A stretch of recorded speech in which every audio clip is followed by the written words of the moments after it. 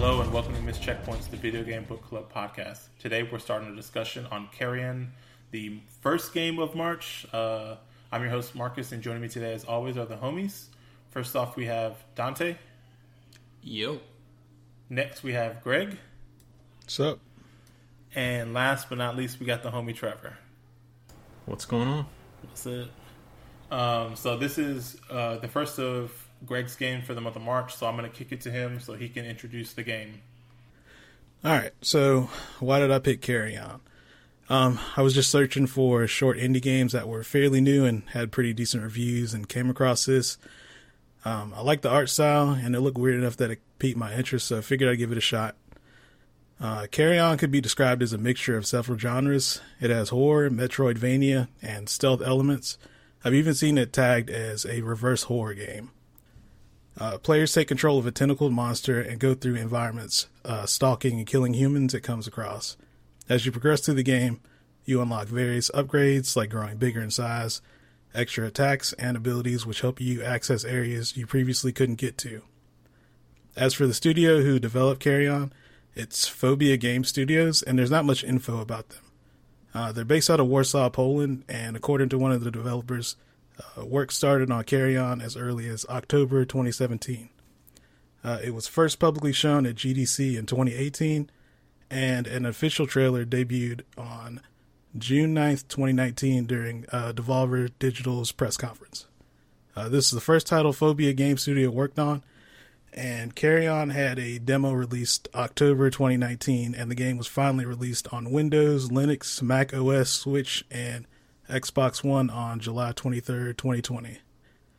Carrion has been fairly well received, sitting at around 76 on Metacritic, and has sold around 435,000 copies according to Steam Spy.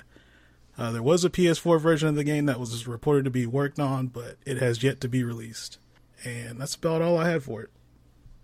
And so how did you said you picked it because you thought the art style looked cool and it was a short game, but how did you hear about it? Did you say that? I was just kind of Googling like indie game, like short indie games that were like pretty recent. Just kind of looking around. Gotcha. What did you end up playing it on? PC. Okay. And you said this was a Devolver Digital game? Or yeah, they published it. Man, they're the goats. Like I feel like we've covered like a dozen of their games at this point. Yeah. Really not that many, but like we've definitely covered a fair share of Devolver games. They're very prolific in what they do. What did you guys end up playing it on? I'm assuming also this is everybody's first time playing it since it's such a relatively new game, but you can let me know if otherwise. But what did you end up playing it on, Dante? I played it on Xbox via Game Pass. Gotcha. And then what about you, Trevor? Same here, Game Pass. I played it on my PC actually. But this game had been on I had downloaded this game like long before we had selected it. Oh, so it was on your radar. Or actually I don't know, I can't remember how long ago we did the last list, but I had downloaded it because I just wanted to play it. I heard a lot about it. Mm-hmm. And then it was free on Game Pass, so I was just like, yeah, let me go ahead and download this and, play it in my downtime from work. You said you played it on PC too, Greg. Did you do Game Pass or? Yeah, I played it through Game Pass. Okay, so I played on PC as well, but I played it via Steam, and I'm willing to bet that I was the only one that had the DLC then. I was about to drop the bread, but then I saw Trevor saying it was on Game Pass, so it just worked out. I think I actually, I can't remember if I bought it and then refunded it, or I on Steam? Yeah. Oh, after it came out on Game Pass? I'm pretty sure I did refund it because Trevor pointed out that it was on Game Pass pretty early on. Gotcha. Well, I don't have Game Pass, so I played it on Steam, and I got the DLC with it, so I played that so I can tell you guys about it, try to sell you on it. But yeah, so I'll let you kind of talk about it then, Greg, since it's your game. If you want to kind of explain like what you do and the reverse horror aspect of it. I guess the way this kind of differs from like I guess a typical horror game is like in this one you actually play as the monster. So it gives you like a little bit of a different aspect, because normally you're trying to run from whatever it is, but this you're actually chasing down everybody. So it's like a little bit of a different dynamic, which is kind of cool, to be honest. I'm trying to think of any other games where you like, kind of like this, where you would play as the monster, I guess, right? Braid. Okay, well, does that count? I guess. I just wanted to shout out Braid. He was quicker than I was. I was trying to think of a game where it's like, oh no, but I mean, I think normally, because I actually had that as a question, like, can you guys think of a time when you played a game like this? And I think normally in video games, it's a sequence, and that's it. Yeah. So, like, when we played Spec Ops: The Line, and we did, like, the white phosphorus section, or I feel like there was, I mean, obviously the No Russia, or what is the one in Call of Duty? No Russian was Modern Warfare 2. Yeah. And where like you have like a sequence where you're like the monster, or like the big bad or whatever. Well, what about Rampage? Yeah, actually. Yeah, I guess so, yeah. And then because I was thinking too, any kind of I feel like Alien, not Isolation. I feel like there was an Alien vs Predator game, and like there's that other game. There's two games. There's the one where you're playing like Jason or something. Like you're at the camp and you get to play as Jason and you're killing the teenagers. Friday the 13th. Oh yeah, isn't that like a multiplayer? Yeah, like I think it's mostly multiplayer games. Same thing with Left 4 Dead, where it's like what was that? I was gonna say game that was like launched for the Xbox. It wasn't launched, but it's very close to it. That failed pretty bad. Evolved? That's the other one. That was the other one I couldn't think of. That was the other one I couldn't think of. Yeah. So, like, it usually when you do these kind of things, it's in a multiplayer context. So, I do think that it was kind of cool to experience it in a, like this way. Because normally, like I said, it's normally in a multiplayer thing. So, I feel like it was balanced pretty well, right? You don't feel overly powerful for the most part, right? Like, it's not really? Like... I mean, well, okay. There are some times where, like, but I don't know. Like, I feel like at certain parts, you definitely feel like, I guess I don't want to like go too far ahead, but there's parts where I feel like, they can definitely fight you back. But for the most part, I guess there's not very many challenges, right? Yeah. I feel like that's like the main part of the game. It's just like running through, dude. And so I guess we can start with the beginning with kind of like the story, and like they're really, if I'm not mistaken, like the game starts with you as the creature, and like I guess the best way to describe the creature is it's like a blob. It's like a big mass of like writhing like tentacles, and maybe there's some eyeballs and a mouth. Yeah. And so you're in like a I don't even know what you call it, like a vat or something like that, and you break out, and then everybody starts freaking out, and you kind of get the tutorial from there. And I think like at that time, the only thing that you learn is like you can use the joystick. I'm assuming everybody played with the gamepad. Yeah. Mm-hmm. Yeah, like I think this was one of those games where it's like you could probably like point and click with with the mouse and everything, but like that doesn't seem like it would be fun. Like you just basically aim some type of target with the right thumbstick, and then you can I guess for me it was right trigger to like throw out a tentacle to kind of grab, and you can pull things to you. And so like you're at that point you can grab onto vats and doors in order, or not vats but grates and doors in order to like break free and like to further progress. And then you can grab onto there's a lot of scientists that are like kind of reacting negatively and trying to run away because they're like super frightened, and you can eat them to like level up to gain health. And I guess like it kind of just throws you in at that point, and then it's just kind of like you got to escape this facility. And what were you about to say? Well, I was going to say you kind of do level up in some way when you eat them. Well, yeah, not in the beginning. Yeah, like not in the, level or traditional level up aspect, but more like Mario, like when you eat a mushroom or something. That's pretty poignant, right?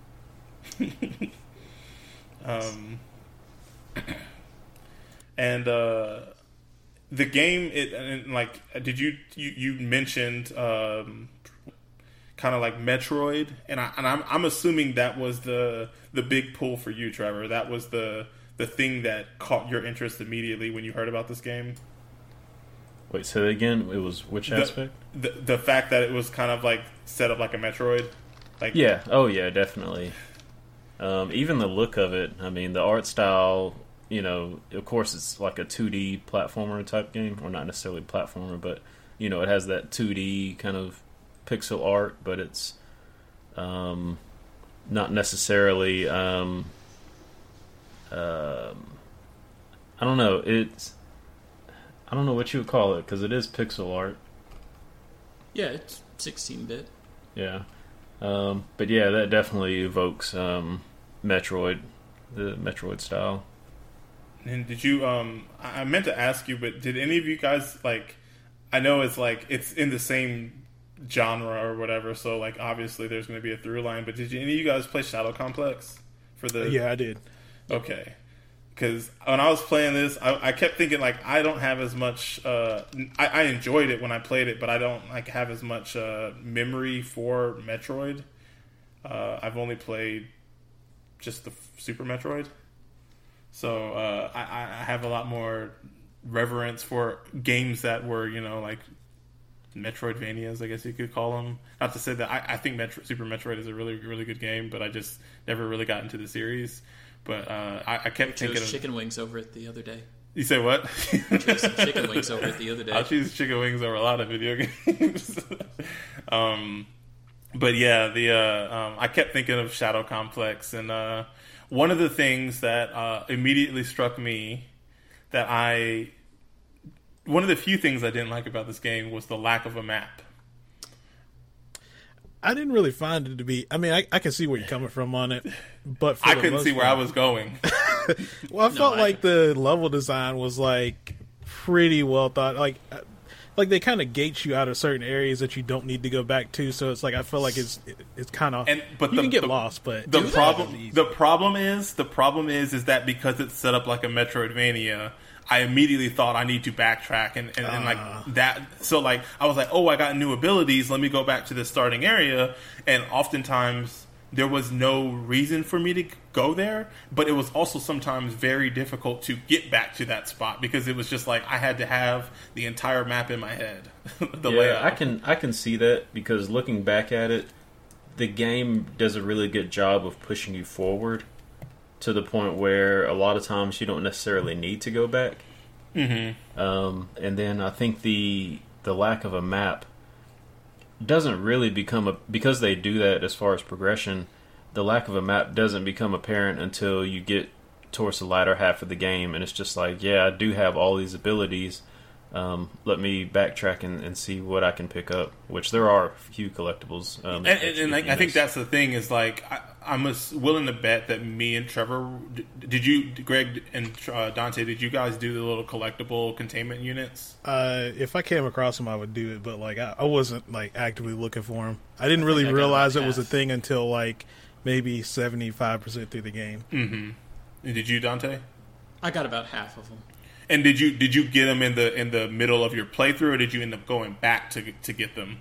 Well, I got them when I got lost and really frustrated with this. Gotcha. Okay, so I didn't even know they were a thing until like halfway through the game when I found a level. I stumbled across it, and I was like, oh, okay, there's 9 of these things, and I tried to find them during my playthrough. I think maybe I had 2 or 3 by the time I finished, and after I beat the game, I was like, I think Trevor kind of spurred me on because I saw him post that he 100% of the game and did everything, so I was like, well, let me go ahead and do this too. And trying to go back to these levels, like one of the things is I didn't even realize that I ended up having to look up a map there like online, and I didn't realize how big the overworld was, and it was for the most part a lot of the levels were like one way in, one way out as far as getting to them.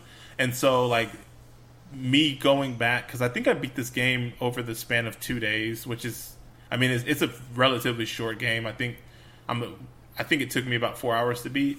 but like I just had no memory of like how to access stuff like the first couple of levels when I was at the back half of the game. Man, and you need to check your Steam time because I feel like there's no way.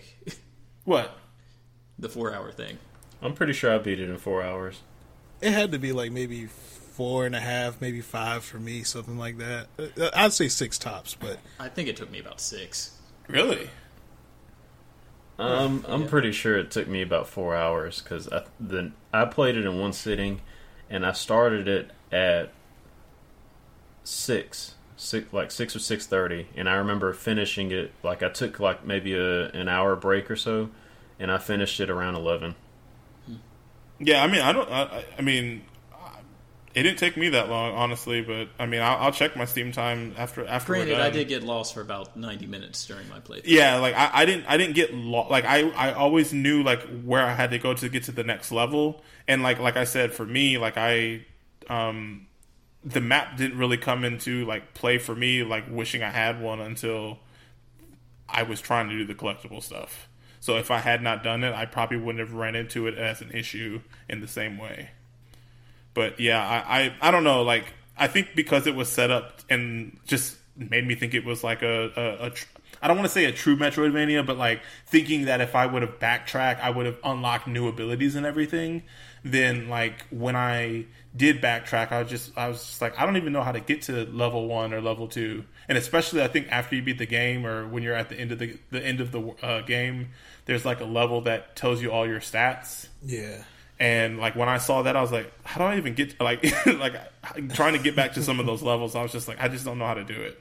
So I really wish there was some type of map. But like that was like my main gripe / complaint with this game. Other than that, like I don't really like have a whole lot of bad like things to say about this game personally.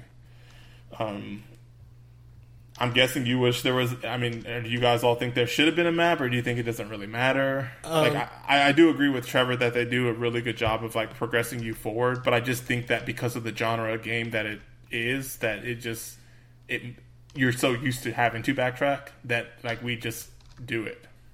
And like the way that you were playing it, I could see how that could be annoying. I guess the way that they tried to work around that is they have like that kind of radarish thing where you can hit left trigger and then there's like it sends out like I guess some type of sonar basically, and then you can kind of find the points that you need to get to that way, but it doesn't help necessarily for backtracking, so it's only good if you're pretty much like straight lining the game. But if you have to go back and do stuff, then yeah, it can be kind of problematic. I can see where having a map would help. I thought that was only to find save points. Yeah, basic, but that's how you advance. Like, basically you find any of those like entry holes, to get you to the next area. Yeah. Okay. What were you about to say? Oh, nothing. Okay. The other thing, well, another thing, and I'm only getting the negatives out the way because I don't really. It's not too much, but like I kind of wish this game had more bangers for music. I kind of felt like it was kind of like I really thought this game could have like some pretty hype like tracks, and like for the most part like the music to me was like non-existent, and like this just seems like a game that should have like a really dope soundtrack. I feel like it.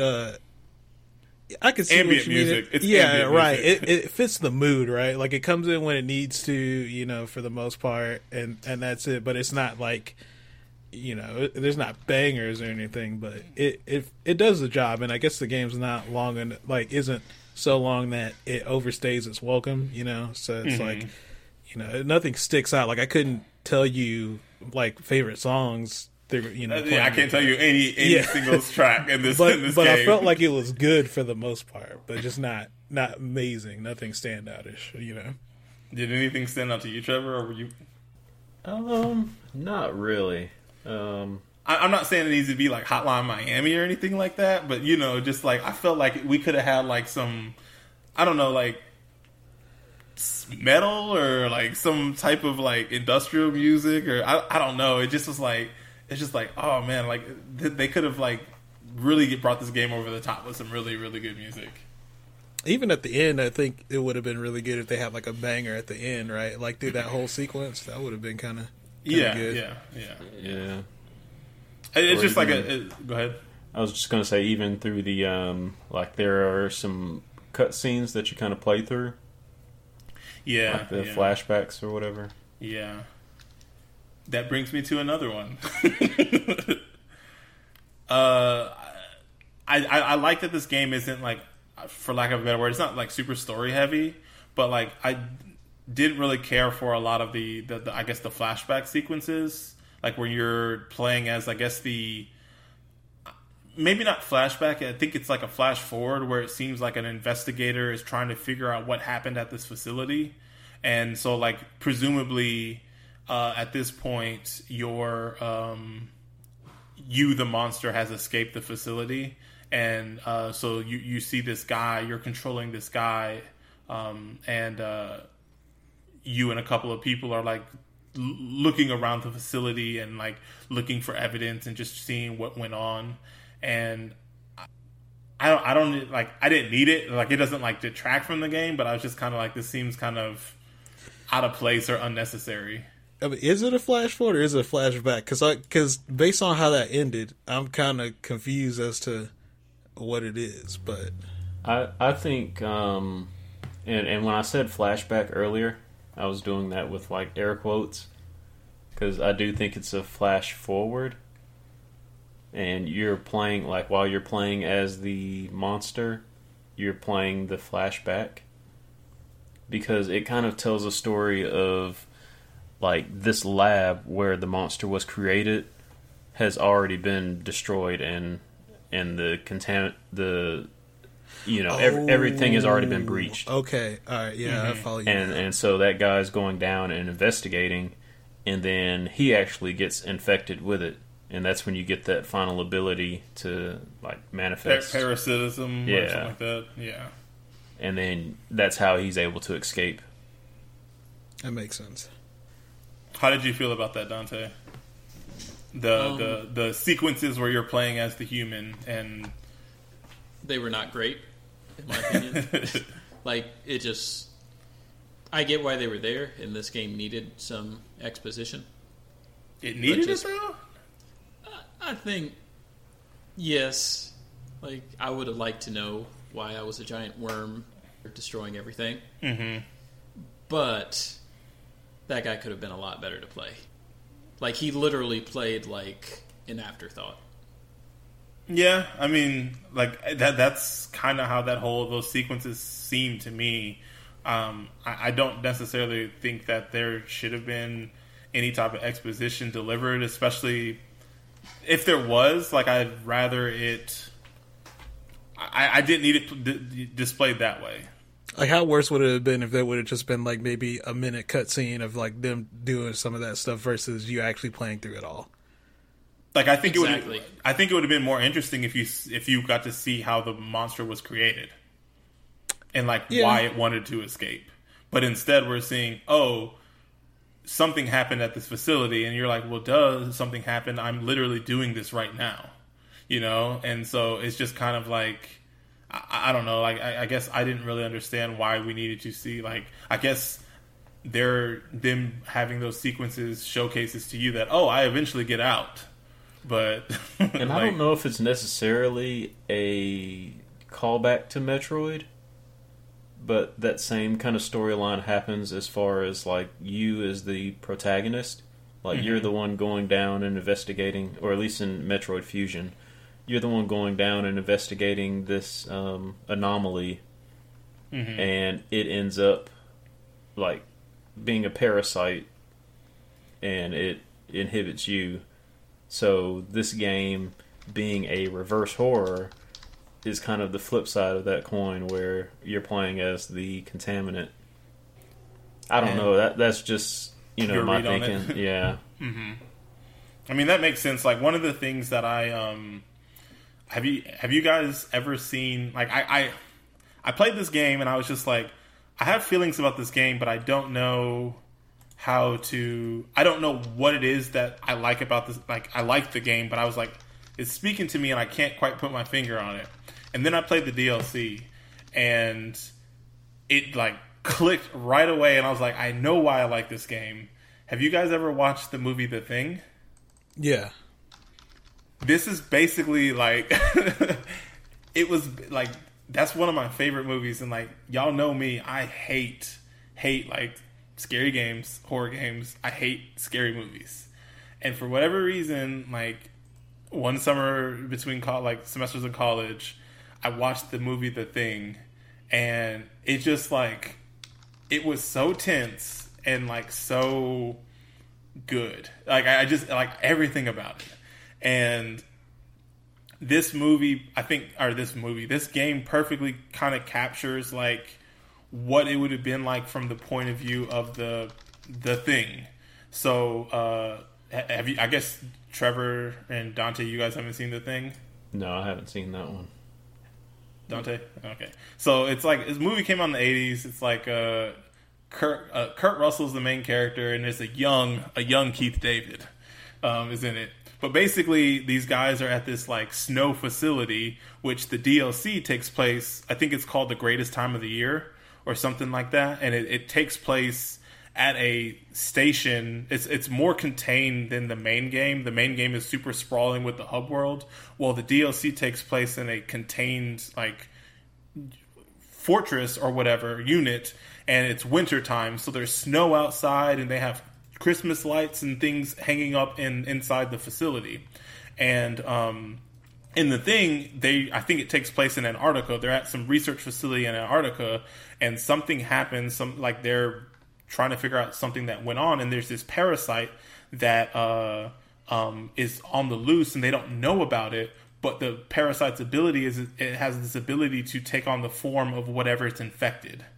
So, like, they have, like huskies or whatever. At one point, the parasite takes on the form of a husky, and they can't distinguish it from the other dogs. Like, they don't know.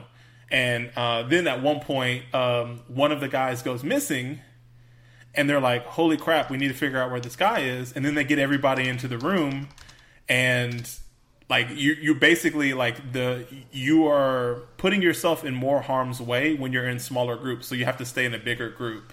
And there's some super freaky special effects in the game. There's super freaky like just like a lot of heightened tensions, and just like, oh crap, like who is the thing? Who is the thing right now? And it's just like a super dope movie.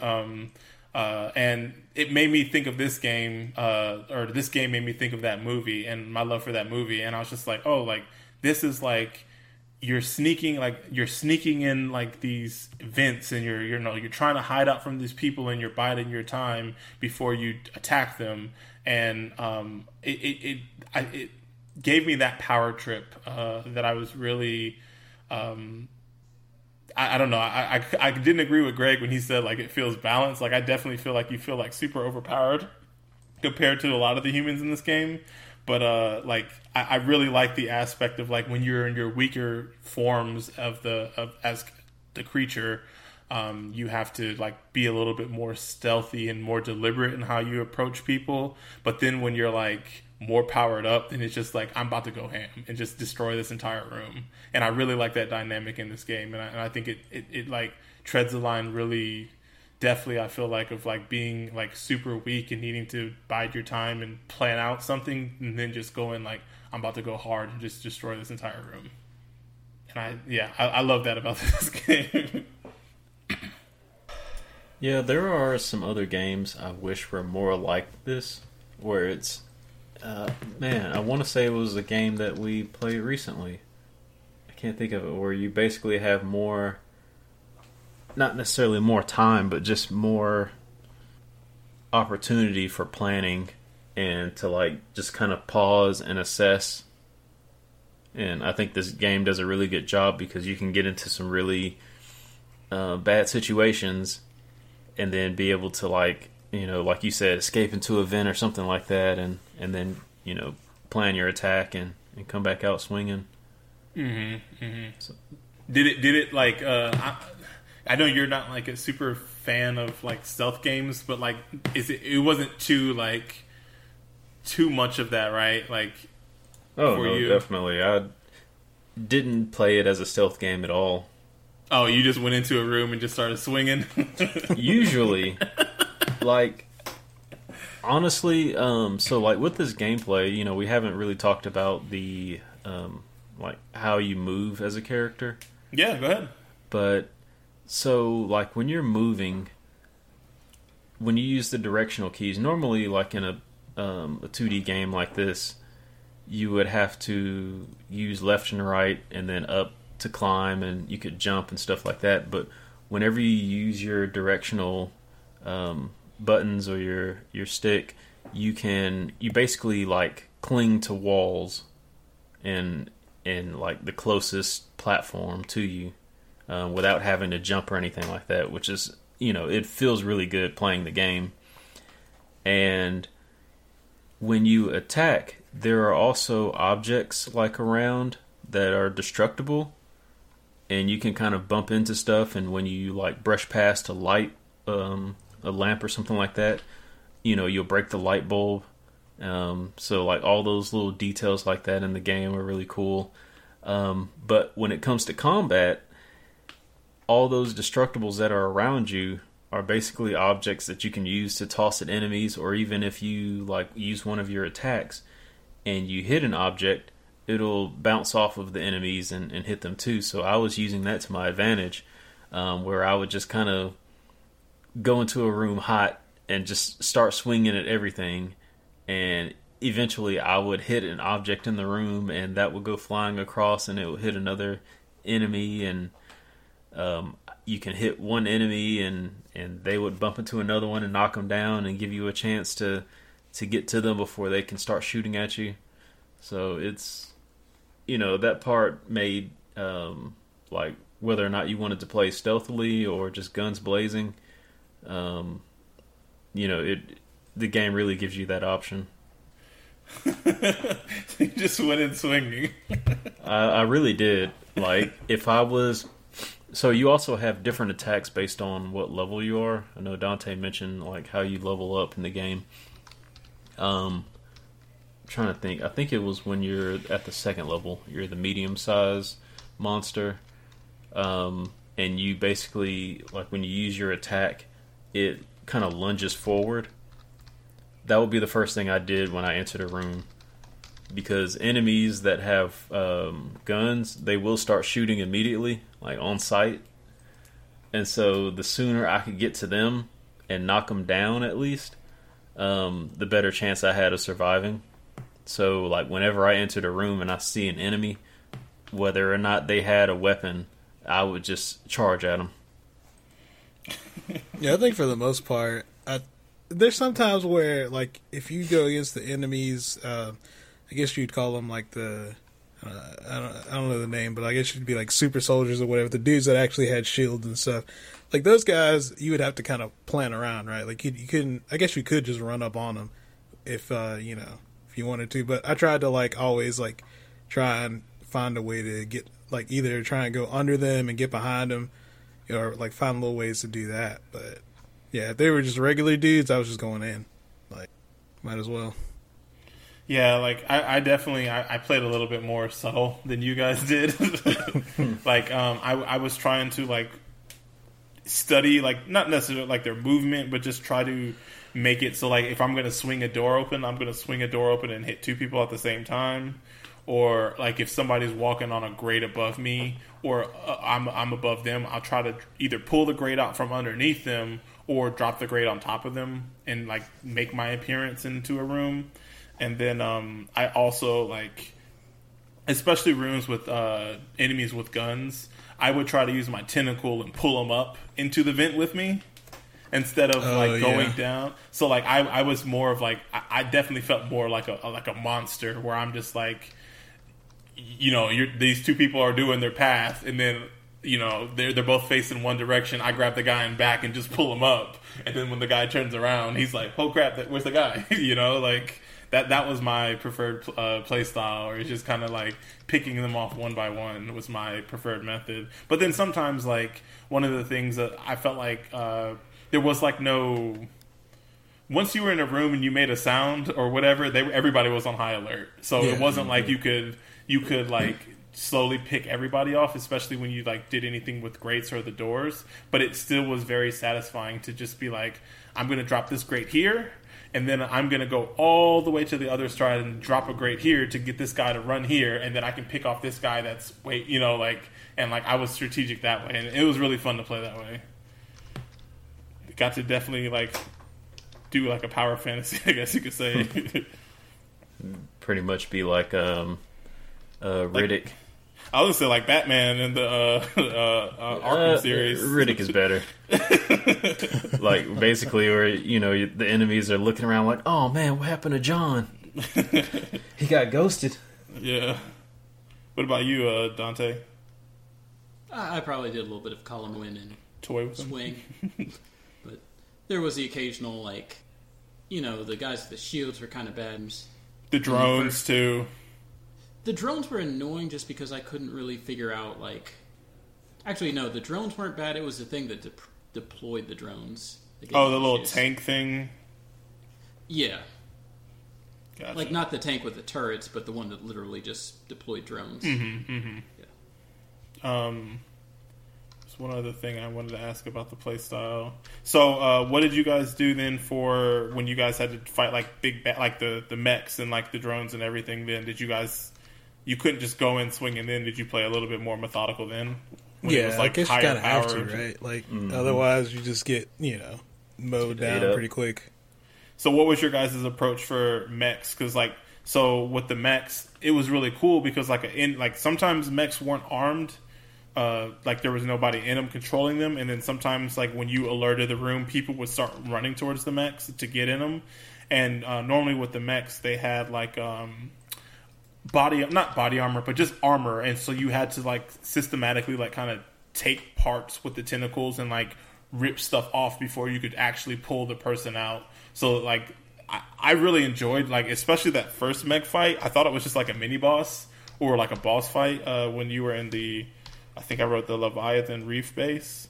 I really enjoyed that fight, but then when they became a regular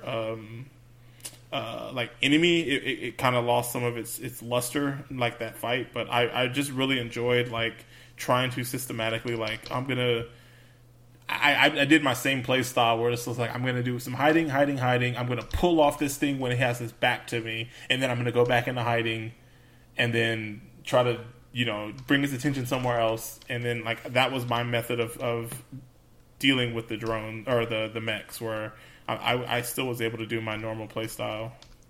Yeah, that's kind of how I had to deal with the mechs for the most part. When I saw if it wasn't manned for the most part, if I could destroy it, I would do it just in hopes that because I didn't know they could get in them, but I guess that was kind of I just assumed when you got into an area they were already in it, but I didn't know if they weren't manned that they could actually just run up to them. And okay, yeah, so I was just taking them out if I saw them and nobody was in it, but yeah, when I ran across the manned ones, you just kind of pick at them a little bit, take one piece off, run away, try and get to a good area to come at them again, take another piece off, run away, and just keep doing that. What about you people that just go in swinging? For the most part, whenever you had to face mechs, they put you in an area where you had a lot of cover. So a lot of times I would just try to get underneath the mech, and if there was an opening on the left and right side of them, I would just kind of bounce between those two sides and kind of confuse it so it wouldn't know where I was coming from. Pretty much what he said. The mechs were not really that big of a threat in my opinion. Yeah, I didn't think they were a threat. It just it was fun to... I think is when enemies started stacking is when it got more interesting, where it was okay, there's a... Because to me, the hardest enemy for me to deal with was the flamethrower guys. Because oftentimes I wouldn't know a dude had a flamethrower until I was on fire. Then I'm like, oh shoot, where's the nearest body of water?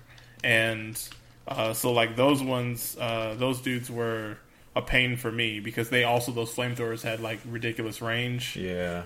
And just what would happen a lot of times is it just so happened that the dude that I picked off first to kind of aggro everybody else was not the right person to aggro, or it wasn't the flamethrower guy. So I'm just thinking like, oh, I took out this guy, I'm good. And then it's like, oh no, the flamethrower guy is still in the room. Crap, I took out the wrong person first. Those dudes were a pain for me. I think that was my least favorite. Not that I didn't think they were unfair or anything like that, but they just gave me the most trouble. It was the flamethrower guys. Yeah, guys pretty annoying. Did you guys have like a, I don't like seeing this person? I didn't like the mechs. I thought they really? Yeah, well, not that they were hard. It was just like, man, if I mess up, like, you got to get out there pretty quick, you know? I mean, they do light you up. Yeah. But yeah. I think for me it was the shield guys because I don't think the level of precision in this game is good. So yeah, those were the ones where I would basically have to go in swinging on them before they can even drop their shield. Put up their shield, yeah. Mm-hmm. It was satisfying later on in the game when you could do parasitism. I don't know how to say. Is it parasitism? And being able to just unload as a human on a dude with a shield was so satisfying. It was just like, I hate you, and just shoot up the shield. Shoot up the shield. Did you guys have a? So we I guess. I think my least favorite enemies were actually the drones. Which ones? Because there was not the like square ones or the cube ones. You didn't like the ones that could shoot the helicopter drones. Yeah, I didn't like drones. those either. Those were just annoying most times. I usually, so my strategy with the regular drones was as soon as they were released from their bay, I would throw a tentacle and just start like trying to grab it and then slamming it, against the wall. Yeah. But then go ahead. I think for those, it's very dependent on which level monster you are at the time, like how you have to deal with those. Why you say that? Because I felt like it was a lot easier for me to deal with them when I was at level 1, of course, which is the most dangerous. But I don't know, it just seemed like the other levels where you were too big of a target and you didn't have like it wasn't necessarily a ranged attack, but you could like kind of shoot them with the it was like a web type thing, a web type attack. Yeah, to kind of stick them in place, like the Spider-Man kind of. And that was my strategy for trying to take out the drones, the helicopter drones. So my strategy was that worked, but like I usually did the level 3, like I would do the little spears, or when I was level 2, the little javelin things. So normally, if I was level 3, I wasn't level 3 for long because I was going to get lit up. So normally in level 2, I would do the one where you got like the porcupine, where you have all the spikes around you, and I would just roll into them to kill them, and that was pretty effective. And I also tried to position myself in a way where I was in like a tight corridor or something, so then I wouldn't be fighting them from all angles. They'd have to come at me from one direction, and it made it a little bit easier to manage for me. Well, those were your least favorite too, right, Dante? Over the shield dudes? Which ones? The little like helicopter drones. I don't think it was the drones itself. Like, it was whatever was deploying the drones. Oh, weird. Because for whatever reason, that thing died. Gotcha. So, I guess I realized that we have been talking about enemies and stuff, and we didn't necessarily talk about like your abilities and things like that, like kind of how you combated everything you came across. So, as kind of what Trevor said, like when you are playing this creature, like you're essentially, it feels like you're floating. Like your tentacles are gripping onto walls and everything, so you're never necessarily on the ground. You're just like, if you're holding up, there's not a jump button or anything like that. You're just clinging on to whatever you are trying to get around, or however you're trying to maneuver the environment. And as you get further and further the game, you're getting story based like powers and just like more abilities at your disposal, like any Metroidvania. So I think the first one you get is like I think the cobweb ability or what Trevor said, which was basically like Spider-Man, where he does like the quick like wrist flip and then he can kind of stick something to the wall or so you get that ability, and it's kind of like a good range. I wouldn't even say it's an attack because it doesn't do damage, but it prevents things from moving around. So that was your first ability, and then I think you get Zephoria. Is how I say it? It looks right. And that was the which ability was that? That's where you like create blades. That's right. That's right. Yeah. And then you get that's the one where I was talking about, where it's like you're get like a porcupine basically ability, and then I think later on you get the ability to level up. And basically how you level up in this game is either you take out and eat a lot of humans, or you just find little save points that give you more power, I guess you could say. I don't really know.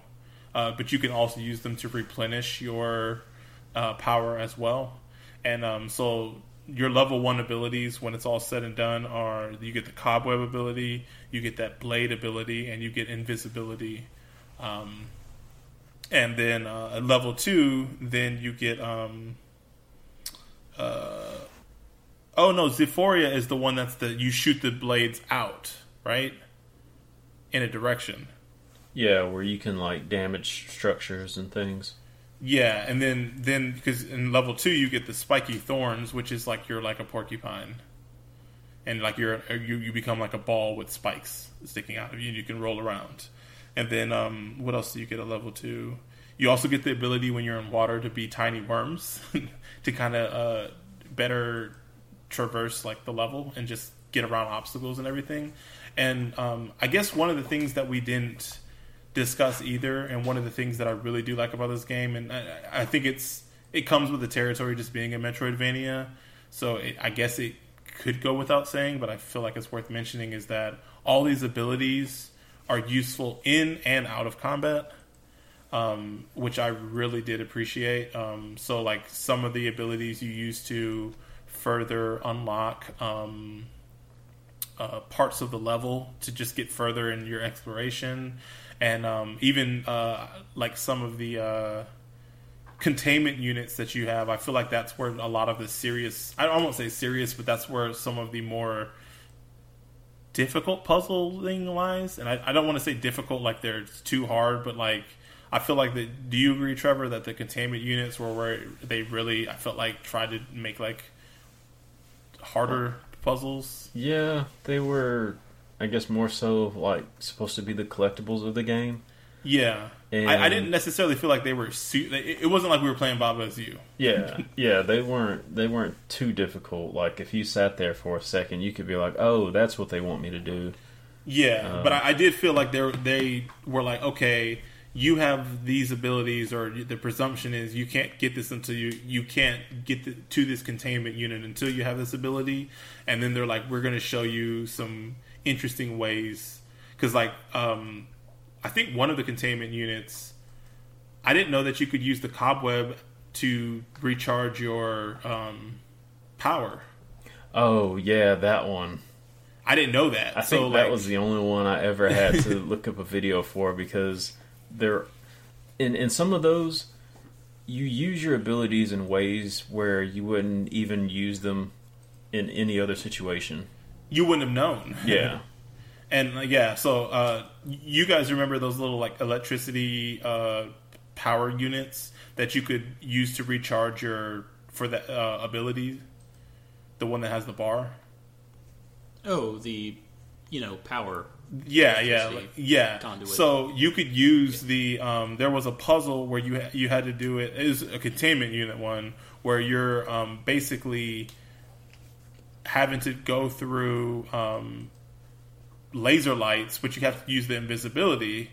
And if you get detected, then it starts the whole puzzle over again. And they have a power unit in the middle of the room, and you have to use at specific areas around the outside, which is where you're traveling. You had to use your cobweb ability or whatever in order to latch Yeah, I onto did that the one. Okay, yeah, I had no idea that wasn't even a thing you could do until that one. And like there was some cool things like that, and that was one of the other things I wanted to bring up with the DLC is that they require you to use your powers in some interesting ways that they don't do in the main game. So like that was another bonus thing about the DLC was beyond it being a smaller contained unit, so like the map thing wasn't an issue, is they also had some cool ways for you to use your abilities. And there was like another thing too where it's like I didn't know you could use the parasitism on dead enemies until like you know, like it didn't occur to me that you could even do that, and then when I found that you could, it was like, oh cool, like this is awesome. So yeah. And then level 3 had level 2 also had one so it had the tiny worms when you're in water to make it easier to traverse. You had the spiky thorn attack. You had like a charge attack. I don't really know how to describe it. Like it was like a attack where you could like get your mass into a ball and then do like a big charge attack. And then level 3, which was the final level, they had an armor ability. It had a like a even more ridiculous javelin ability where it shot all these hooks at things in a specific direction you determined, and you could pull things back to you. And one of my I really liked as the game progressed, and like, you know, you're playing and they had those little sections where it's like, oh, like you can de-level your character in order to do this thing, and I really liked that aspect of the game. I did not like controlling the character at the 3rd level. It was so difficult to do when you're just like have all that mass. Oh yeah, there are some areas where you don't know exactly which portion of the monster you're controlling. Yeah, like I really like the abilities you get in level 3, but it's just so... It took me a while to get used to controlling the level 1 character when we first played this game. And you lose any sort of fidelity you may thought you have developed when you're in level 3. Because like you said, like you're so spread out as this creature that you're like, say you're going up and you're spread out across the entire screen, and so you say, oh, I'm going to go up and to the right, and then you're like, oh no, I missed, I'm going to go down and to the right now, and now your point of origin or the part you're controlling is the opposite side of the creature. And it was like super difficult to try to... You almost had to... I'm assuming that the way you're supposed to control it is almost like a ship in the water, where instead of doing like those quick twitch things, you kind of have to slowly rotate the joystick around and do a loop, and that's just like not intuitive to me. So controlling that creature in level 3 was not fun at all. Yeah, I really found it to be an issue in like tight corners, like really small areas where like I was trying to avoid being seen, and part of me just ends up just kind of hanging out over like, you know, at the end of a ledge, and then they spot it. So that was like something, but it only happened. Well, I wouldn't say it only happened a few times. It happened enough, but it wasn't enough to really annoy me, you know. But yeah, it's definitely a little bit, you know, it's an inconvenience, I guess. Definitely. In the DLC, there's some parts where there's an elevator you have to use, but unlike in the main game, you can't like skip and go up alongside the elevator. You had to get into the elevator as the creature. And it was like, there was a couple times where I like got in the elevator as much as I could with the level 3 creature, hit the button, and the next thing I know, like I didn't have enough of the creature in, so then the elevator just goes up, and then my creature, all of it is just brought down back to the bottom. And I'm like, damn, I gotta call this elevator again. And so like, that part was a little bit frustrating because it was just like, ugh. Yeah, it's kind of weird in the main game, like when you're using elevators, because for the most part you can kind of go around them. Yeah, I think it's like for the smaller ones, it makes a little bit more sense typically they gate you from one end, and you have to solve something to get it out the way, so you know, get around it. Or maybe they just have multiple solutions. Because I remember, like, there was one elevator where I intentionally picked up an enemy and carried him all the way over to the elevator just so I could control him to turn on the elevator to move it, like, while I was in another area behind it. But then I realized, I could have just gotten on the elevator and hit the button myself. The bigger you are, the harder it is to get your creature in the elevator, though. So because those elevators are tight quarters. And yeah, I guess the last ability you get is the parasitism, which you can do at all levels, which is basically like breaking off a piece of yourself, controlling it, and being able to infect a human and take control of that character.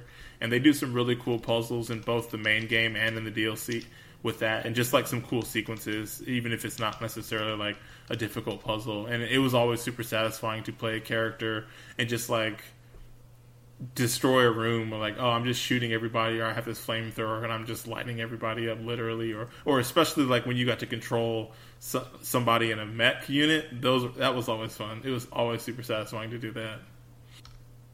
That was like one of the highlights, I guess I would say, for me, was being able to be in a mech unit. That was really cool. Am I missing anything? You guys got anything else? I feel like we like this game, but I feel like it's just kind of like, No, like, I really enjoyed this game. Like, thoroughly enjoyed it. I was gonna come on here. If y'all weren't into it, I was gonna come on here like Sway in the morning. Talk your shit, Sway. It's not that great of a game. There we go. It's pretty fun. It's okay. It's fine. It's like when Greg said 7.6 earlier, I was like, yeah, that's about. What did you say 7.6 about? The Metacritic average rating. Yeah. Oh, okay. Why do you feel that way? Honestly, I felt like it went on too long. Apparently, I played longer than you guys did. I don't want to map, but I think since you're in a facility, it would have made sense if they had, I don't know, signs and stuff saying like, hey, this is how to get to this other part of the facility, like just in the background and stuff like that. Yeah. They only have the exit. Yeah, I was about to say, I guess that's the only thing they show you is just the exit. That's it. Yeah, because I completely, like, there was just a 90-minute stint near the end. And what was a big thing? Like, we didn't really touch on the puzzles, but essentially you have to be at a different monster level to access different monster abilities. And most of the puzzles revolved around you being at a specific monster ability.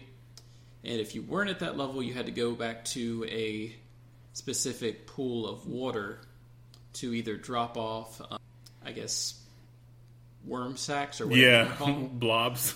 Or you could go into crevices and regain them. And, like, the puzzles were okay. It was just kind of annoying having to...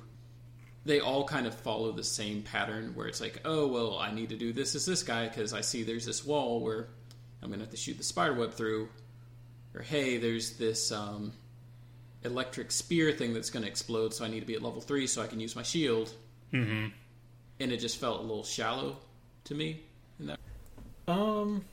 I'll disagree with you because they do put you in situations where once you do, like, lower your level, they make you enter areas where you can't backtrack and pick up your, I forget what it's called. Well, yeah, but then it's like, okay, well, I'm going to have to use whatever this specific power is. So, well, then after you do that, in order to get through the puzzle, they might put you in a combat scenario where you're forced to use whatever level you're at, rather than being at your highest level. And I think that at some points in the game, it's pretty clever because it forces you to use like the invisibility instead of like just straight up attacking enemies. I mean, I'll say I get what you're saying, Dante. You're just kind of saying like, I wish there was a better way for them to do this thing, right? Yeah, mostly like I wish I didn't have to backtrack drop off part of me, go back to the puzzle, do the, then potentially go back again, get the upgraded version of me, come back, do the next part of the puzzle. Gotcha. Yeah, and I think what Trevor, what you're saying too, is like it kind of, they sometimes like pepper right as soon as you do that sequence, and you maybe you can or cannot backtrack, and then they immediately throw you in a combat scenario, so then you're forced to be like, oh crap, I was level 3 and now I'm level 1 because I had to do that, and now I have to, like, because like you guys, the way you guys play it is like, I'm going to go in swinging. Well, you really can't do that at level 1 against certain enemies, where it's just like, okay, it forces you to play the game in a different way in order to, but it may, I guess, to Dante's point too, it may not like feel like it's worth it, where it's just like, I'd rather have just not. It feels like it's what he's saying anyways. Sorry, repeat that one more time. Just like what I was saying is that, you know, you de-level your character and you complete some sequence, and now you can't go back. Maybe you're locked out of the spot that you dropped all those creatures off at. So now you're forced to progress or go further at a lower level, and then you immediately... Go ahead. What were you going to say? I was going to say, I didn't mind playing like at whatever level I was at. It was just a matter of having to backtrack just to do that, knowing that, okay, well, I have to use this ability, and this normal way to do that is to backtrack and downgrade. It wasn't like Brothers, where it wasn't like a puzzle, but like it did kind of give me very similar vibes of Brothers, where like, okay, well, it's clearly one of these walls, so I'm clearly going to have to do this thing. Man, y'all just love taking cheap shots at Brothers. I'm glad we played it just as a reference point. Yeah. Now we all know what we're talking about when we're talking about some sequels we don't like. We can just say it's like Brothers. It's so relatable. So y'all love Forgotten Anne, okay. I wasn't here for that. Yeah. Man, you missed out. I'm thinking about going to it. I want to check out that episode. Stop. Get some help. That's all I was thinking. I don't know. Do you have any other things that you stood out, Dante? Because I guess I'm guessing that, like, you said the game is fine. How do you feel about it, Greg? Like, do you have any complaints? I know we kind of talked about mine at the top of the show, but do you guys have anything else? No, not really. I mean, like, I feel like it didn't overstay its welcome for the most part. I felt like there was enough variety. I didn't really get too bored. There were a couple areas where I felt like I got lost a little bit, but they didn't happen very often. Usually that was like after I got back into the, for lack of a better term, like the main area, you know, after you finish off one of the zones and then you go back out. Sometimes I would get lost because I wasn't sure exactly where I needed to go. But that was like really it. But yeah, for the most part, I liked it. Gotcha. What about you, Trevor? Did you have any? I know you really enjoyed the game, but did you have any complaints or things that you wish were different? Or I think I pretty much talked about everything that kind of held the game back for me. But it, you know, even with those things, it didn't do enough to, you know, to make me just not like the game. Well, do you guys have anything else left for the game? I was gonna say this game was too short, but you told me there's DLC, so okay. Like I said, I was thinking this game was twice as long as it needed to be. I beat this game in one sitting. So maybe you're just a pro gamer. That's what it is. The best of us. How's Cuphead going for you? How's Hades going for you? Sorry, I'm just being mean now. I'll get around to those games eventually. When I feel like it. Play it at your own pace. Well, yeah, I feel like you said there was nothing else you had, Trevor. I would, if I were you, I would recommend the DLC. Then, yeah, like I think it's a little bit different. I mean, it's more of the same game, but it's really cool to play the game in a more constricted area. So you're not dealing with the very beginning of the game with like the scientists are just running away. Like from the jump, you're playing against people with guns and everything, so that you get straight to the combat part sooner. You have all your abilities and everything, and they do some cool things with the parasitism ability as well that I don't think they did in the main game. But yeah, it's cool, and I think it's free. I think when I had looked it up too, I was telling Greg this before, but people were a little disappointed that they were doing this instead of doing a new game. Not a new game like a Carrion 2, but just like they were like, oh, they're coming out with DLC. Crap, that means that they're not working on a new game. So I think that means that people were fans of this game and were excited to see what else they're coming out with. But the article that I'm reading or have up says this announcement was December 30th of 2020. So it's relatively new, but I think that it's only available right now through Steam, or at least when this article was only available. But it's free, so if you buy the game, then it'll come. If you buy the base game, the DLC will come with it. So we have nothing else for Carrion? I have a question. Sure. Okay, so if you were to base a video game off of one villain... Man, it's kind of rough for me. Gotta think about that. Do you have one, Dante? I can think of one. So, like, I'm not a big Star Wars fan, but like, would this be like, living out your Darth Vader power fantasy or whatever? Like, is that what you mean when you say villain, or like, are you're more leaning towards the monster part? Point. Like, yeah, there's Vader Immortal for VR, where you totally get to be Vader. I thought in one of the Battlefields too, Force Unleashed, Battlefronts or whatever. Oh, you know what? I didn't even think about that when we were talking about games where you like play as like villain or like the. Well, I guess the monster. There's very few of them, but. But yeah, Force Unleashed was one. I forget about that. Mass Effect, depending on how you played. Oh yeah. And Fable. Yeah. Elder Scrolls. I mean, honestly, like if I was to, and maybe it's because it's been just in the public consciousness, I guess, as of late, but like I think it would have been cool to play like I had a game, but like Godzilla, like it'd be cool to play a game as Godzilla, and I definitely played. I think it was called like Godzilla Destroy All Monsters or something like that, and I definitely played the Rampage games growing up, and I always loved those games. So like doing something like that would, I'm here for that. Playing as a giant. Did anybody play Peter Jackson's King Kong back on the 360? Unfortunately, I did. My brother played it. We had it on the original Xbox. We didn't even get the 360 version. That was my achievement hunting days.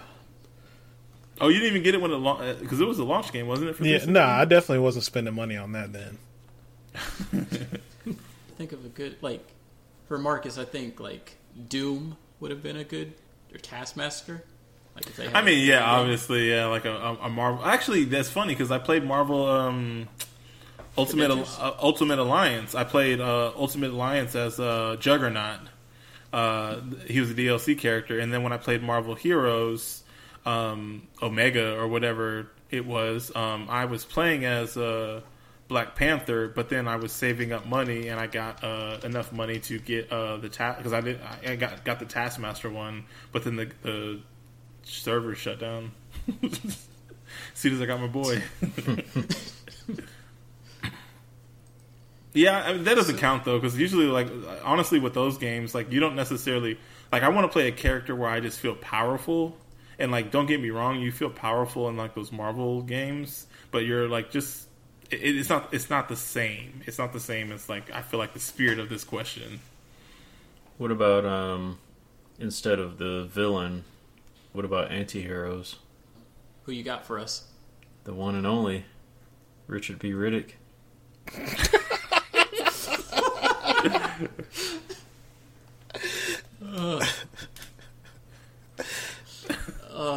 I thought you were going to give us a real answer. That was a real answer. What are you talking about? The true brother of villains. What more do you need? I guess we could play the Fast and Furious game, and that we'd be anti-heroes in that. Don't We should do even that. try. We really should. You know what? If you want to You make guys it a trying to get bonus me to leave episode, again. I'll be on there. So I was gonna posit 2 answers actually. I think Meta Knight would be pretty cool from Kirby. And we have gotten to play as him in a couple games recently, but Bowser, Yeah, that would be cool. also fun. I feel like, it would be cool to play like an iconic, like, video game. Like, I guess, but I mean, like, all I can think of are like Nintendo characters, and it's like, well, you can be them in Smash, and that's not the same as like I'd want to play a game based around them or something, you know. Waluigi. This time. Yeah, I was just like, it's kind I of mean, hard I to gave think the best about. answer, I think, so.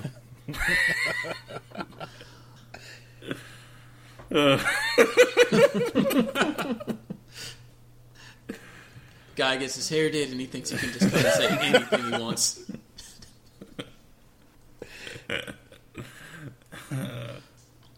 It's funny because I'm like, I don't even know anybody that like likes that series other than Trevor. Not saying it's bad because I've never seen them, but it's just funny. You've never seen the movies? No. I only watched the first one. What was that? Pitch Black. I only watched that because, like, my friend. This was like whenever it first came out or whatever. My friend rented it or whatever, and I spent the night at his house. But it was like long ago. It actively made me never want to watch another Vin Diesel movie. Dang. Wow. What, Pitch Black? Are you serious? Dante doesn't watch the movies anyway, so him saying okay. that isn't necessarily like a big dig as he tries to make it sound. You're not wrong. You're not wrong. But at the same time, it's like, oh man, if he's only known for like Fast and Furious, I am not missing anything in my life. He's in classics. The entire Fast and Furious series. Classics. Are they villains? They're anti-heroes, I would say. Okay. I mean, they do good deeds, but ultimately, like, they are like For self gain? not even for self gain. Like, I think they were like on the run from the police for their crimes of like smuggling, doing illegal street races. But then at this point, their record is clean because they've helped all these different government agencies and everything. You know how it is. Pardons all around. Yeah, exactly. Daddy's got to go to work. Well, Greg. Mm-hmm. Great game, great experience. Yeah, I'll say. Well, good game. You already said it. Good game, good experience is what you said? Yeah. Okay. Trevor. Great game, great experience. Great game, great experience. Okay. Dante. Great game, great experience. It's fine. Fair enough. Fine game, fine experience. It's better than last month's game. I mean, Is better than the game.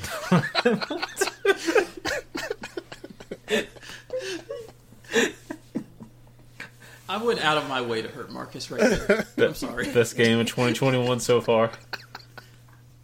What game? What game is the best game of 2021? This one right here. Huh? Aside from our bonus games. Okay. Hard disagree, but okay. And I say for me, it's a pretty good game, pretty good experience.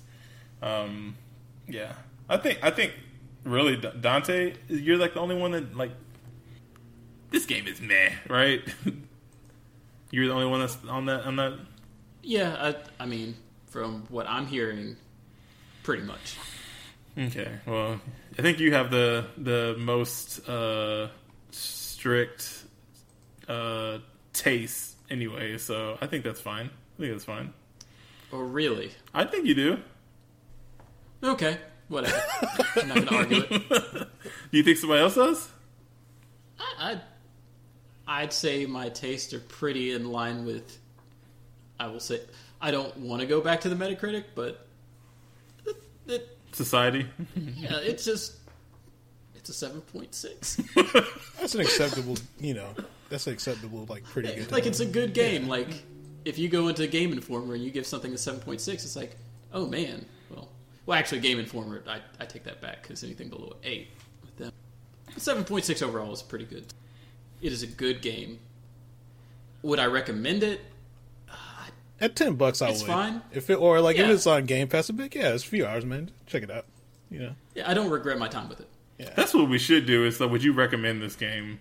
I feel like that's a better benchmark because we've had some games where it's like, maybe I'd recommend this other game instead. I'm not saying for this game, but I know like we did that with Katana Zero, where it was just kind of like, man, I had to sit and listen through that, where you guys were like, man, maybe if this game was $5. Oh, that was my brother. I was like, God dang, being savage. Yeah, well, we can wrap this up. So, where can people find you at, Trevor? You can find me on the internet at Lyric Unsung. I'm gonna ask, are you streaming anything? Define streaming. No, not currently. No, nope. I've got to find a game worth streaming. What does define streaming even mean? I just was like, Trevor's like, well, I mean, I'm playing these things, but well, to stream, he would either have to get a capture card for his Switch, yeah, or exactly, something that's not on the Switch. So I didn't know if he was streaming Pokemon or anything like that. No, Pokemon's not really a streamable game for me. The trading card game or whatever you've been playing. Like the trading card game, like streaming it. Yeah. I don't know if anybody would want to watch me play. That's just because you're to watch Hearthstone. I don't have like a lot of decks, like most streamers do. Like some streamers have so many cards they can just build a deck to try out and be like, hey, come watch me, play this new deck. Gotcha. But I'm not at that level yet. One day.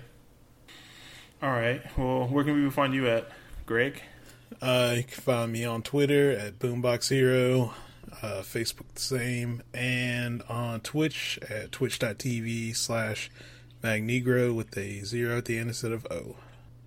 Are you streaming anything? Not right now. Kind of been tied up with other stuff, but I'll be back soon.